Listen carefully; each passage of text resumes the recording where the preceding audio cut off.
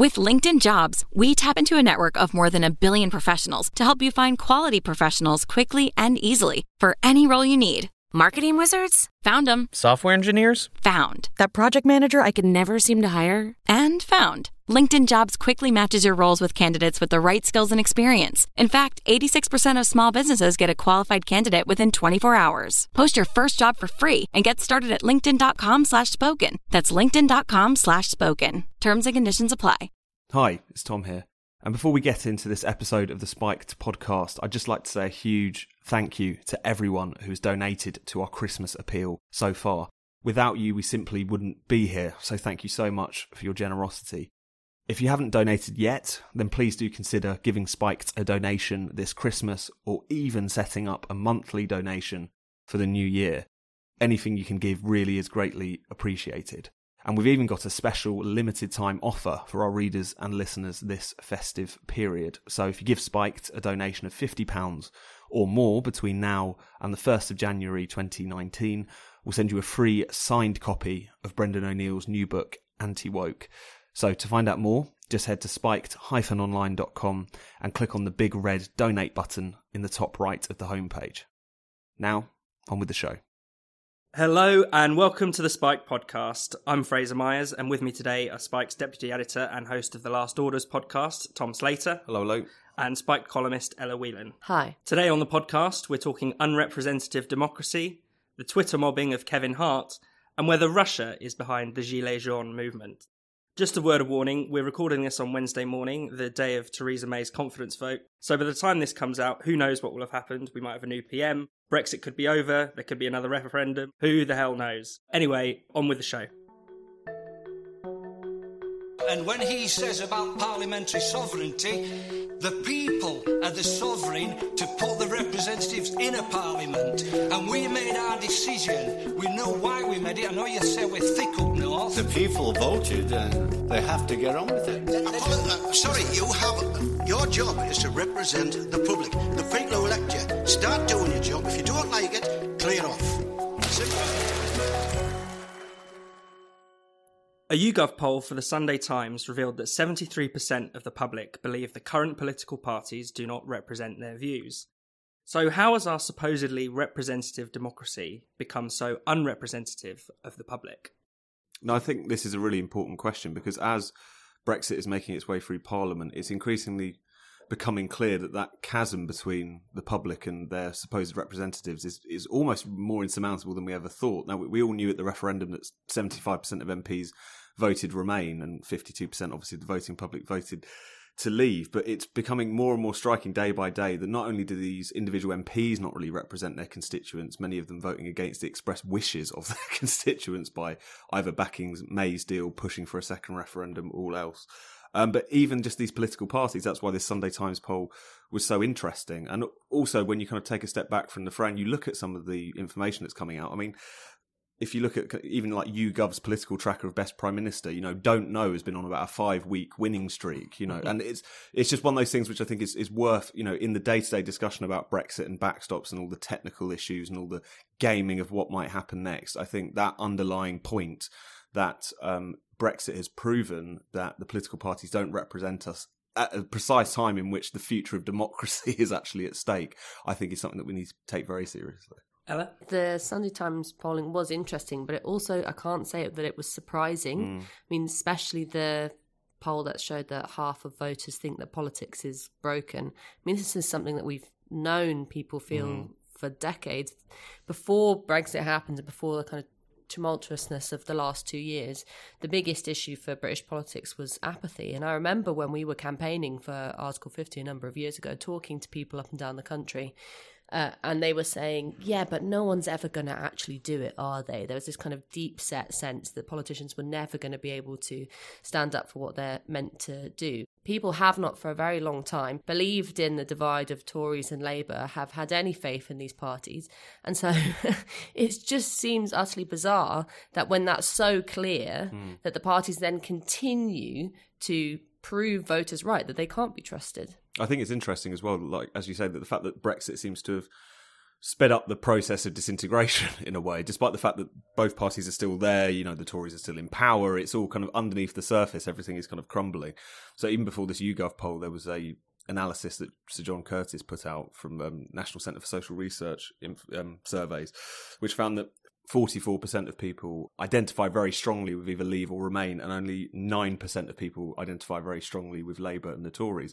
So we are seeing this kind of repolarisation of politics around the issue of Brexit and outside the political parties, because it felt like at the last general election there was a kind of sense that that shift was taking place within the party structure. You had more and more kind of middle class Remainers moving towards the Labour Party, and you had more blue collar Leave voters bolting for the Conservatives. That was the election in which, amazingly, the Conservatives won Mansfield and Labour won Chelsea. But what's quite clear is that structure cannot hold. Whilst there was probably hopes on both sides of that discussion that the parties could re-energise themselves off the back of Brexit, because they are still so divided, because they are still so feeble, because they just lack proper roots in society now, it's quite clear that they can't represent that divide, and that's what I think you're seeing reflected in all this polling. And I think it doesn't help that, for the most part, they are majority Remain parties, especially the Labour Party, which has had this policy towards Brexit of constructive ambiguity, which meant that they were able to retain a number of areas that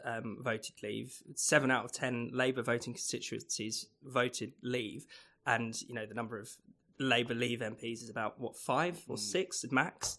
So for them, it's particularly acute for them. But even for the Tories, they're not going to back No Deal, and some of them are even eyeing up a Norway option or a second referendum. Nobody's even bothering to fulfil their manifesto commitments, let alone actually represent what the public want. Well, it's interesting what you say about Labour, Fraser, because, the Tories are, at the moment, kind of essentially, though they're bleating about Brexit, they are basically Remain in relation to the fact that they're selling out Brexit. And the opposition party is even more Remain than the party in power. And I was check Twitter to see what people are talking about. I saw this very prominent Labour activist write a tweet saying that we shouldn't have even a second referendum, that the first referendum was just weeks of bigotry, and that another process of having weeks of bigotry was a terrible prospect. And it made me think about the fact that most of the MPs, if not all, I think deep down in their hearts wish that the referendum never had happened. Certainly among Labour MPs, really regretted this ever happened. It shows that the idea about referendums and opinions about referendums and trusting the people hasn't really changed. 73 years ago, Labour Prime Minister Clement Attlee said, when Churchill was proposing to have a referendum at that time to kind of prolong his position in power, Clement Attlee said, "I could not consent to the introduction into our national life of a device so alien to all our traditions as the referendum, which has only too often been the instrument of Nazism and fascism." Now, obviously, that was a historically contextual comment, but you cannot but help draw comparisons with the kind of discussions about referendums now. 73 years later, a few months ago, Lucy Powell, prominent anti-Brexit Labour MP, says that it's very clear that complex issues do not take well to referenda. So, it's very obvious that most MPs just think that the idea of going to the people in the form of a referendum or anything else is something alien, as Clement Attlee says, something totally, conducive to kind of terrible behaviour like Nazism. This is a dangerous concept for them. It's interesting because no one actually particularly contested the idea of referendums themselves in any meaningful way, with the slew of referendums around Scottish independence, around the alternative vote, even the previous, devolution referendums 10 years before that, because actually the results were sufficiently comfortable that nothing really changed. Whereas now the Brexit vote has happened, and I don't think we're ever going to see another referendum again in Britain in our lifetime, quite frankly, unless it's one that is asking us to vote for Remain again. And it's interesting now that we're getting to this kind of crunch point in relation to the withdrawal agreement and everything else. And we really are coming to the surface, seeing why that referendum was so important in the first place, because of how unrepresentative our representative democracy is. And I think the thing that we need to remember is that's probably always been a tension, actually. The history of representative democracy is one that was kind of built on the defeat of the more radical forces in British politics, during the Civil War, the Levellers, the more radically democratic faction, who were eventually crushed by Cromwell's forces. They wanted a democracy that was more direct, that was responsive to what people wanted, rather this idea that MPs are there to kind of lead by example, to do what needs to be done, even if it's not what we want. And it was interesting, actually, when Article 50 was going through Parliament, that you saw Edmund Burke was suddenly being quoted at length by people across the House, and that again was that big schism between himself and Tom Paine. Was the idea is Burke's idea being that your MP is not your flatterer, he is your guide, and it's just interesting how obviously that's come back to the fore. And none of this is to say that we need to throw out representative democracy and do everything by lot and by referenda, of course not. But nevertheless, I think what we've seen amongst our elected representatives, that Burkean idea, that they're here to be our betters, has certainly won out. And because of that, it's pretty likely that Brexit isn't really going to happen.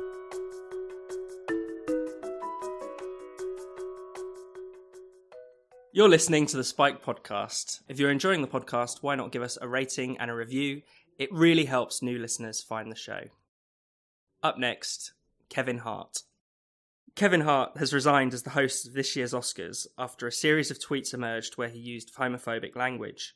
Ella, what's your take on this? It's an interesting one because I think we've seen this happen time and again and again and again. There's a real propensity for going back into the past and dredging up what people have done, their kind of mistakes, and then holding them to account for it now. In the case of Kevin Hart, he made some homophobic tweets. He wrote some homophobic tweets. He also was known for a routine in which he joked about rather unpleasant things, like the fact that he really wished his son wasn't gay, that if his son was gay and started playing with a doll's house, that he'd beat him up.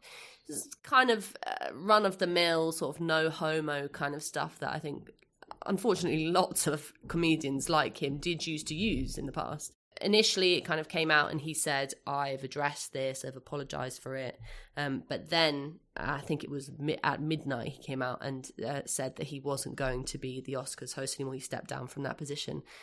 This has sent the Oscars committee into complete disarray. They don't know who to put up. They're faced with Jimmy Kimmel, who everyone says is incredibly boring. I mean, the Oscars itself has become this weird pantomime of PC, of you have to have the exact right credentials in order to perform in it, that you don't, never mind being funny, entertaining, a good host, you have to be kind of squeaky clean. And no one likes homophobic jokes, I think, anymore, really. They might have done in 2010. Kevin Hart's pretty popular, but I think we've moved past that. But to kind of continuously pull up people's pasts and judge them as if human beings never change, as if they never learn, as if time doesn't move on, is a pretty kind of ridiculous thing to do. No, it's a really nasty dynamic as well, because it's just become the reflex now. Around the same time as the Kevin Hart thing, this college football star called Kyler Murray at the University of Oklahoma, he just won this big prize, so he was in the news, and instantly people just started going for his Twitter account, found that when he was 14, he used the word queer in a derogatory fashion or something. 14 years old, and were pushing it on loads of news websites, trying to, punish him effectively. Nothing really happened in that instance, because I think there was a moment where people paused and he was a child. People say stupid things when they're young, but it just, the fact that that's the reflex now, anyone gets announced for anything, it's like, oh, let's see if they've ever done anything bad. What Kevin Hart said about this when he stepped down from the Oscars thing was actually quite right, insofar as people do change, people do make mistakes, and you have to allow people the space to, be wrong on occasion, or to have been wrong in the past. I've heard a great phrase, which is, a lot of us we're cultural relativists, but historical absolutists. That we accept that people do things differently and have different attitudes in different parts of the world, but we don't realise that, people in our own societies had different attitudes 10, 20 years ago. And, it was only really 20 years ago, if we're completely honest, that gay rights in Britain were fully legalised. And I remember, even in my own lifetime, seeing attitudes to these things change. The idea that we're all born with the correct politics is just for the birds, really, and that we don't change, that we don't evolve, and we don't get better, hopefully. Some people get worse, obviously, too. Watching reruns of Friends, that, staple of our young life, it's rife with no homo jokes. I mean, every other scene with Chandler and Joey is about, oh, we're not gay, and so the idea that Kevin Hart was even an anomaly is a bit ridiculous. And again, you can accept that things move on and celebrate the fact that things move on, but the idea that you then just sort of wipe out history is weird. I mean, we saw this in Britain, not with a comedian, but with a aspiring politician, Jared O'Mara, which I was kind of thinking about when I was reading what was happening to Kevin Hart, who is by all accounts a strange young man, right? But at the same time, he was elected as a Labour politician, was sort of celebrated as a young disabled Labour politician, and then got unceremoniously taken down and had his life destroyed by people dredging up comments like him saying on social media sites like MySpace that Michelle McManus won Pop Idol because she was too fat, that Dick and Dom, the children's presenter, should be bludgeoned to death with a blunt otter, and that Girls Aloud, the pop band, should have an orgy with him. He also said things like fudge packers and stuff like that, and he described the reason why he said it was because he was a frustrated young man, ginger, with a lisp, who was picked on, and so he used this kind of macho, bravado, ridiculous language in order to protect himself. Now, fine, this all happened 15 years before he came to politics. That's the key thing. I mean, we are. If you are saying that people have to be white as white and perfect from birth, then we'll not have anyone in positions of power. I think my favourite thing about the Jared O'Mara story was that some of this was on a Morrissey fan forum. So if you are a young, dejected person... that's pre-social media, that's where everyone used to gather. That's where you had to talk about Girls Aloud. But I completely agree. And I think it's also the fact that we're holding people up to standards that, no one can really maintain. And the problem with that is, we talk about... Now, obviously, Kevin Hart isn't in politics, but you take the Jared O'Mara example. We're always talking about how politicians are really fake, really too manicured, they're not real people, they've just been, focus grouped to death, they're like robots, etc. The more and more that people go dredging through someone's history as soon as they step into public life, the more and more we expect this incredibly high standard, the more and more, as you were saying, Fraser, we project today's standards even into the past, the more you are going to get kind of empty suits, in public life. It just becomes a pantomime where people have to pretend to be something that they're not in order to make sure that they can get through the day without a Twitter storm. And I think that is really corrosive. I don't want empty suits for celebrities either. No. What the thing that is entertaining about celebrities a lot of the time is where things go wrong. Scandal. Yeah, their moral failings are something that we take quite a lot of delight in, and long may that continue.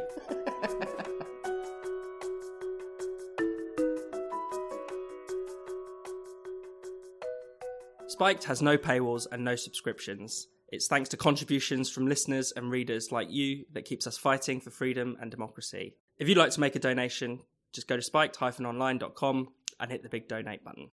Up next, Russia. For 4 weekends in a row, hundreds of thousands of protesters have taken to the streets of France. The protesters say they are angry about low wages, the high cost of living, and an indifferent political class. But some in the media have a more simple explanation. Russia. Russian bots on social media are fueling people's anger and driving them out onto the streets. What do we make of this? It's hilarious.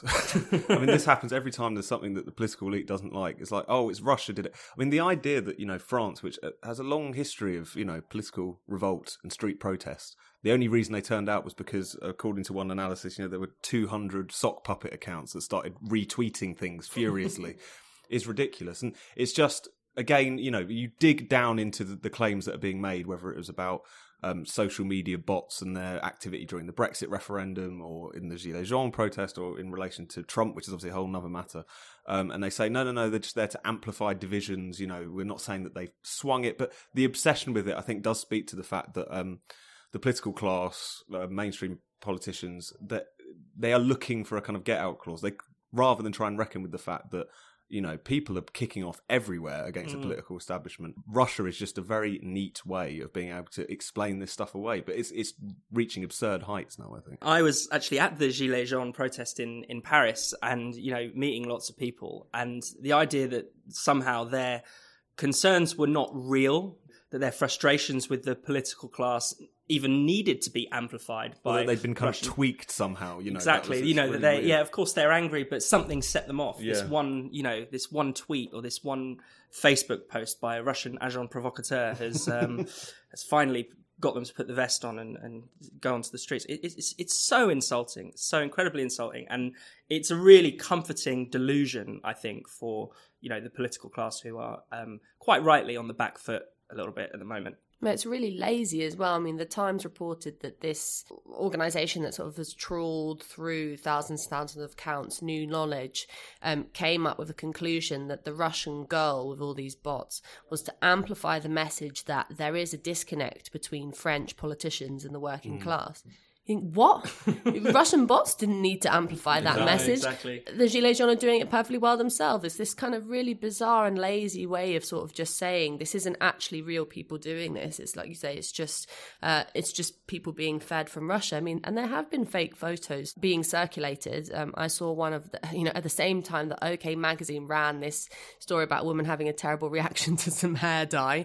Her picture ended up alongside some tweets about the Gilets Jaunes with her hair, and that always happens. That's the nature of social media. It's uncontrolled. People can spin lies. But look how beneficial social media has been for the Gilets Jaunes. I mean, there's largely, as we talked about last week on the podcast, non-party affiliated. This is people organising together, and it's something really terrifying for especially European elites.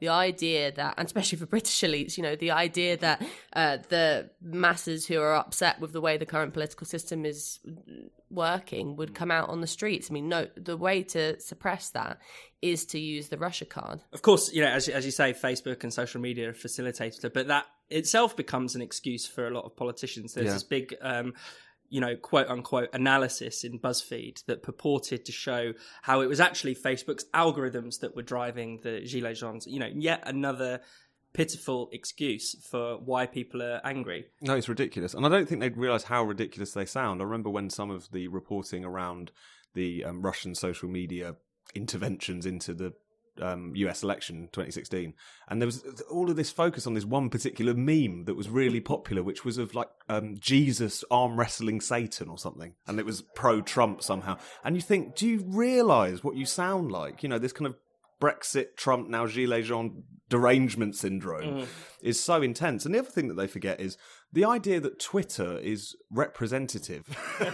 The idea that if you just line up a load of accounts there to furiously retweet things, you're going to reach ordinary people is ridiculous. I mean, this is one of the things that was funny about the Trump election as well, and a study recently confirmed this. The people he was appealing to were the people least likely to be on social media. And there was, lo and behold, earlier this year, some economists from Stanford and Brown University found exactly this. He underperformed relative to former Republicans in relation to people who get all their news online, people who use social media regularly, because he appealed to rural people, blue-collar people, as we know, a lot of older people as well. And I think a lot of it comes down to the fact that politicians and commentators, they live in this little bubble where social media does drive all their debate. That is how they think about politics, but it's not like that for many other people. Many people who work for a living don't have time to just stare at their phones all the time. So it is, I think it's ridiculous, but I think part of it is bred of the very gap between these people and the public that these protests are expressing. Well, you saw it in relation to the Brexit vote. I mean, the whole discussion about Russia being influential there. There's about 10 million people in the UK who use Twitter. That's 7.4 million people short of the amount of people who voted for Brexit. So square that circle for me about how, Twitter and Russia managed to win Brexit. But it's interesting, isn't it, about the kind of propensity for people to engage in conspiracy theories. The Russia conspiracy theory about, kind of like tinfoil hat sort of they're controlling our thoughts thing. It speaks to a kind of wider disillusionment with truth in politics and truth in public discourse. I remember post-Brexit, really soon after the referendum result was announced, there was lots of so-called Remainiacs talking about the fact that we live in a post-truth world. Yeah. But if you live in a post-truth world, then you can cook up any kind of rubbish about,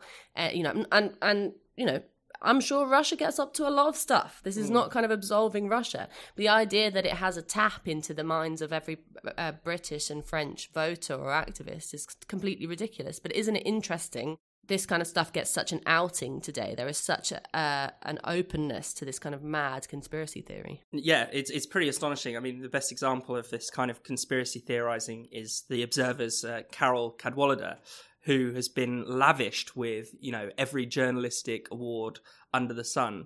And it's worth pointing out, if anyone actually bothers to read her columns, that her current pet theory is that Julian Assange is the missing link between Russia, Brexit, and Trump, that he is coordinating things from his little cupboard in the Ecuadorian embassy. Bet he's delighted.